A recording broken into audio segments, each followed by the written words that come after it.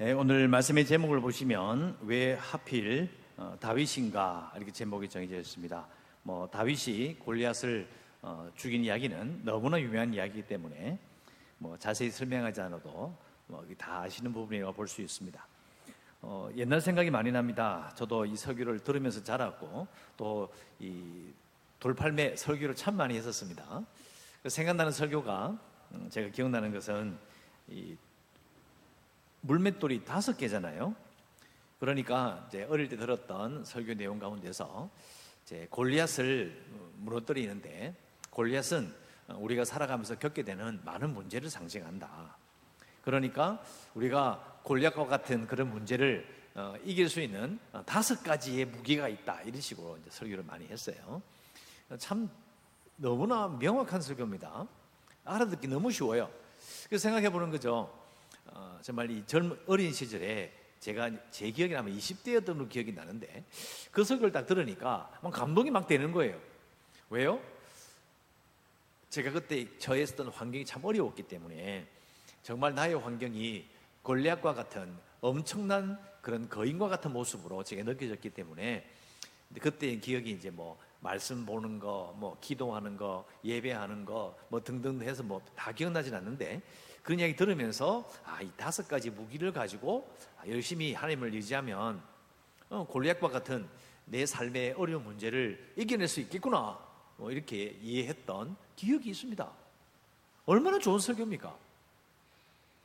자, 초신자에게 괜찮은 설교인 것 같습니다. 그런데 지금 시간 지나서 가만히 생각해 보면, 과연 하나님께서 우리 보고 우리 삶에 어려운 문제가 생기면 골리앗과 같은 그런 문제를 자기가 개인적으로는 좀 다 똑같지는 않겠지만 5가지 정도의 그런 영적인 무기를 가지고 그걸 이겨내라고 우리에게 권면하시기 위해서 그렇게 하셨겠느냐는 거예요.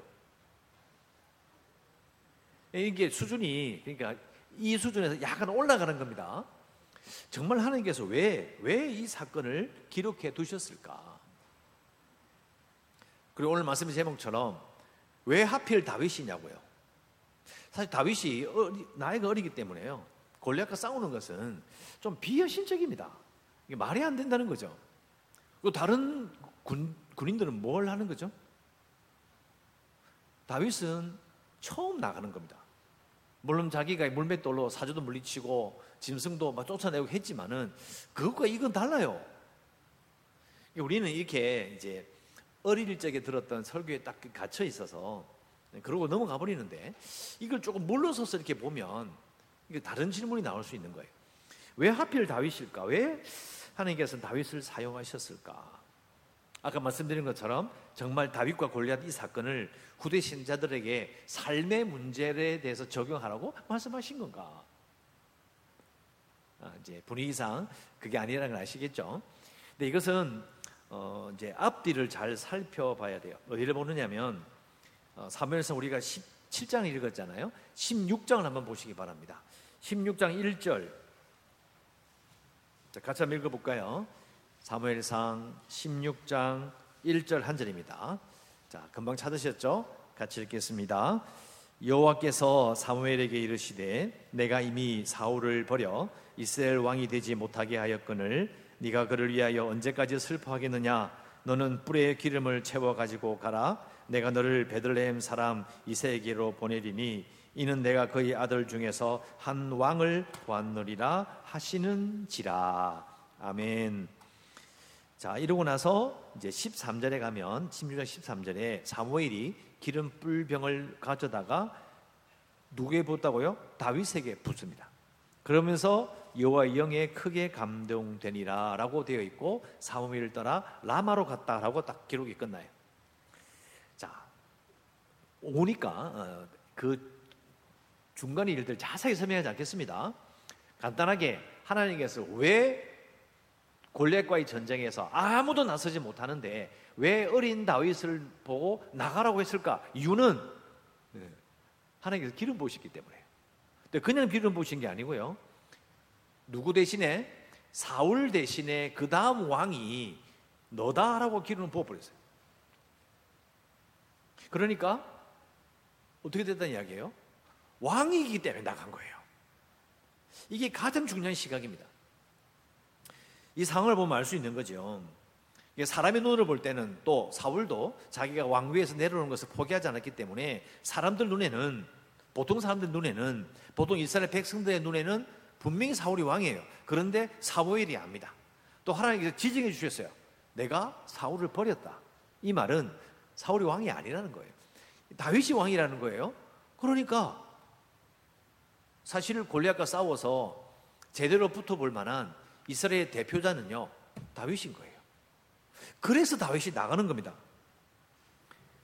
그래서 다윗이 하나님이 인정할 왕이시기 때문에 왕으로서의 직무를 행하기 위하여 나아갑니다. 그러니까 아까 읽었던 그 16장 13절 쭉 나오는 것처럼 하나님의 영에 크게 감동되었던 이유는 왕으로서의 그 심정을, 이렇게 왕으로서의 책임감을 가진 겁니다. 그래서 나가는 겁니다.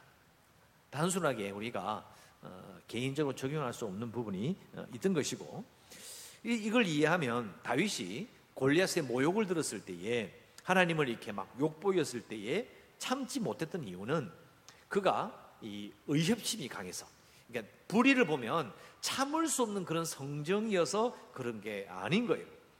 왕의 심장을 가지고 있었던 겁니다.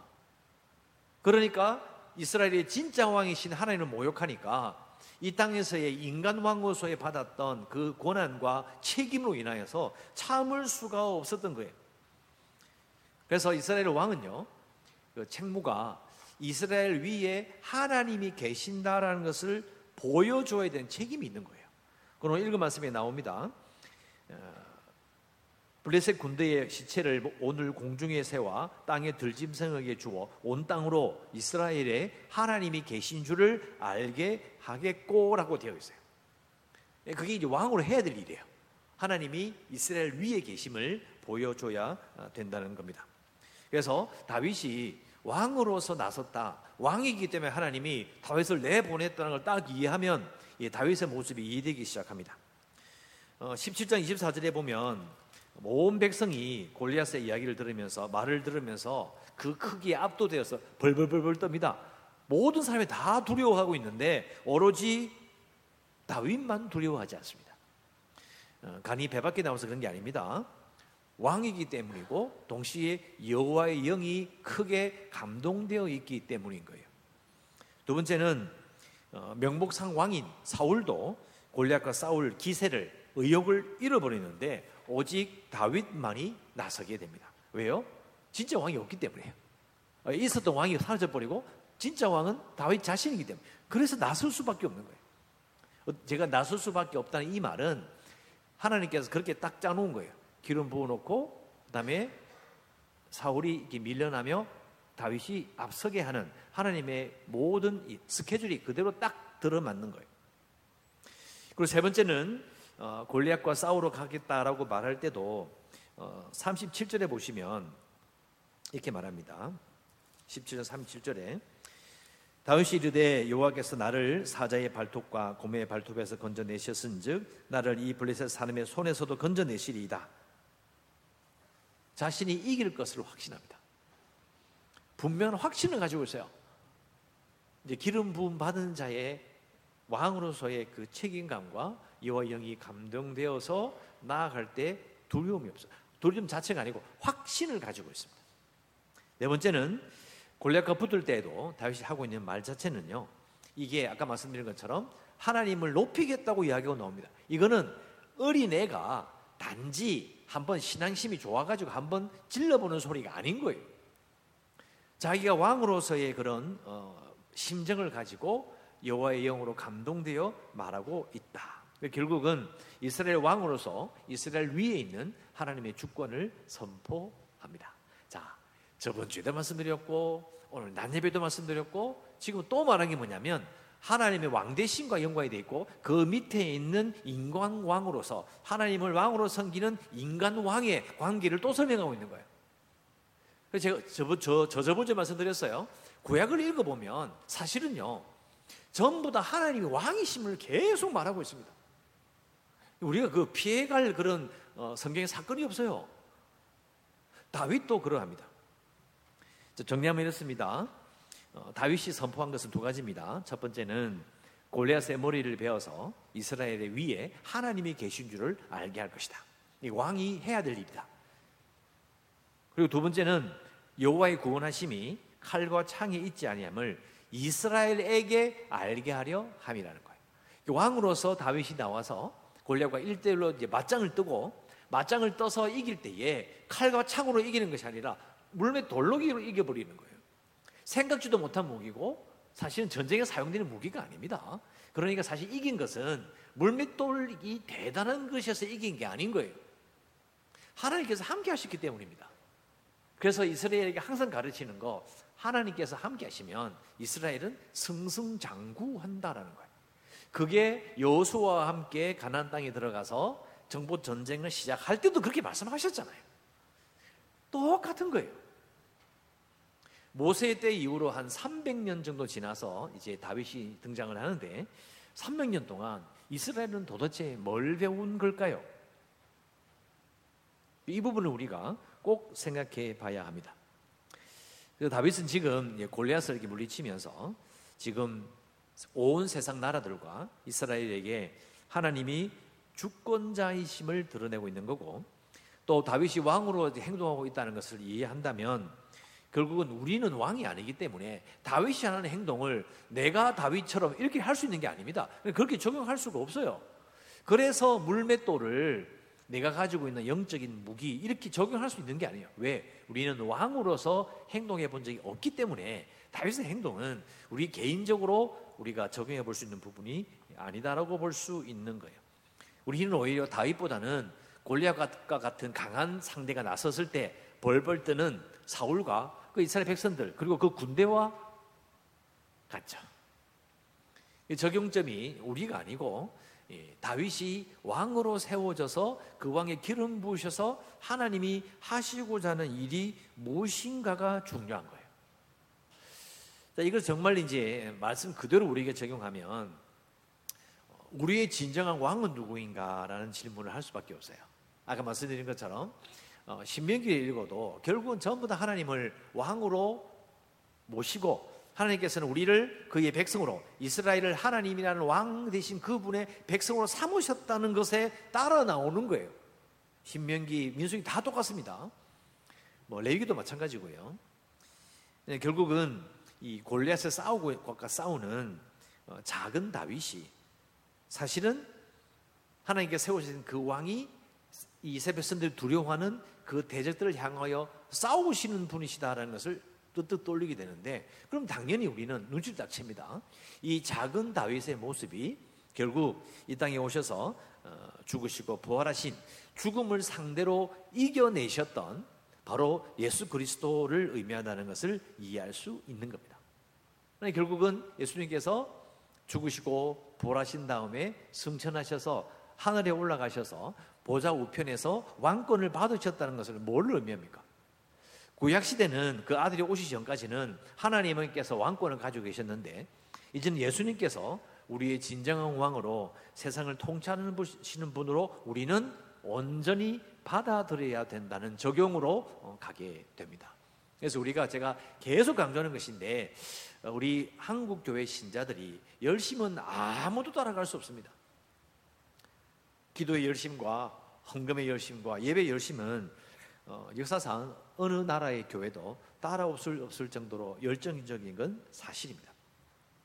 그런데 구약시대도 그렇고 지금도 마찬가지고, 이스라엘 백성들이 왜 구약시대에 열왕기 상이나 하에서 실패하느냐면 하나님을 진정한 이 세상의 왕으로 모릅니다. 그걸 절대로 이해를 못해요. 하나님께서 바벨도 다스리시고 아수르도 다스리시고 이스라엘도 다스리시고 이집트도 다스리신다. 이해를 못하는 거예요. 이해 못했습니다. 그러니까 자신의 그 외교적인 술책이나 수완들, 자신들의 군대를 의지하는 거죠. 정말 하나님을 왕으로 인정하고 하나님을 섬기고 하나님을 왕으로 높였다면요, 사실은 물맷돌과 같은 작은 것이라도 하나님 앞에 서게 되면 그걸 사용할 수 있는 강한 용사를, 강한 인간의 왕을 세워주실 수 있었던 거예요. 그런데 솔로몬 이후로 그런 왕이 거의 세워지지 않습니다. 그래서 생각보다는 하나님을 왕으로 고백하는 것은 아주 심각한 문제인 겁니다. 그러니까 우리도 우리 신앙생활을 잘 점검해보고 우리 신앙을 잘 점검할 때에 내가 과연 예수님을 우리의 진정한 왕으로 온 세상의 통치자로 인정하는가? 그걸 정말 인정한다면 우리가 지금 가지고 있는 두려움과 답답함은 사실은 잘못된 것이에요. 과다하게 걱정하는 거죠. 건강염려증처럼 너무 걱정 많이 하는 거예요. 그래서 우리가 다윗과 같이 우리 앞에 앞장서서 이 세상을 향하여 가장 우리가 어찌할 수 없는 죽음을 이겨내신 예수 그리스도를 우리가 우리의 왕으로 모시고 그를 섬기는 것이 마땅한 것입니다. 이걸 이해하여 여러분들도 우리의 삶 가운데서 하나님 외에 다른 것에 너무 두려워하지 마시고 오히려 하나님을 더욱더 의지함으로 골리앗처럼 느껴지는 그런 것들을 하나님께서 보내신 세우신 그 왕 대신 예수님께서 꺾어주실 것을 믿는 것이 마땅합니다. 그래서 너무 걱정하지 마시고 하나님을 신뢰하고 동행하며 또 온난예배 설교처럼 결국은 그 말씀에 이끌려 살아가는 복된 성도들 되시기를 주의 이름으로 축원합니다.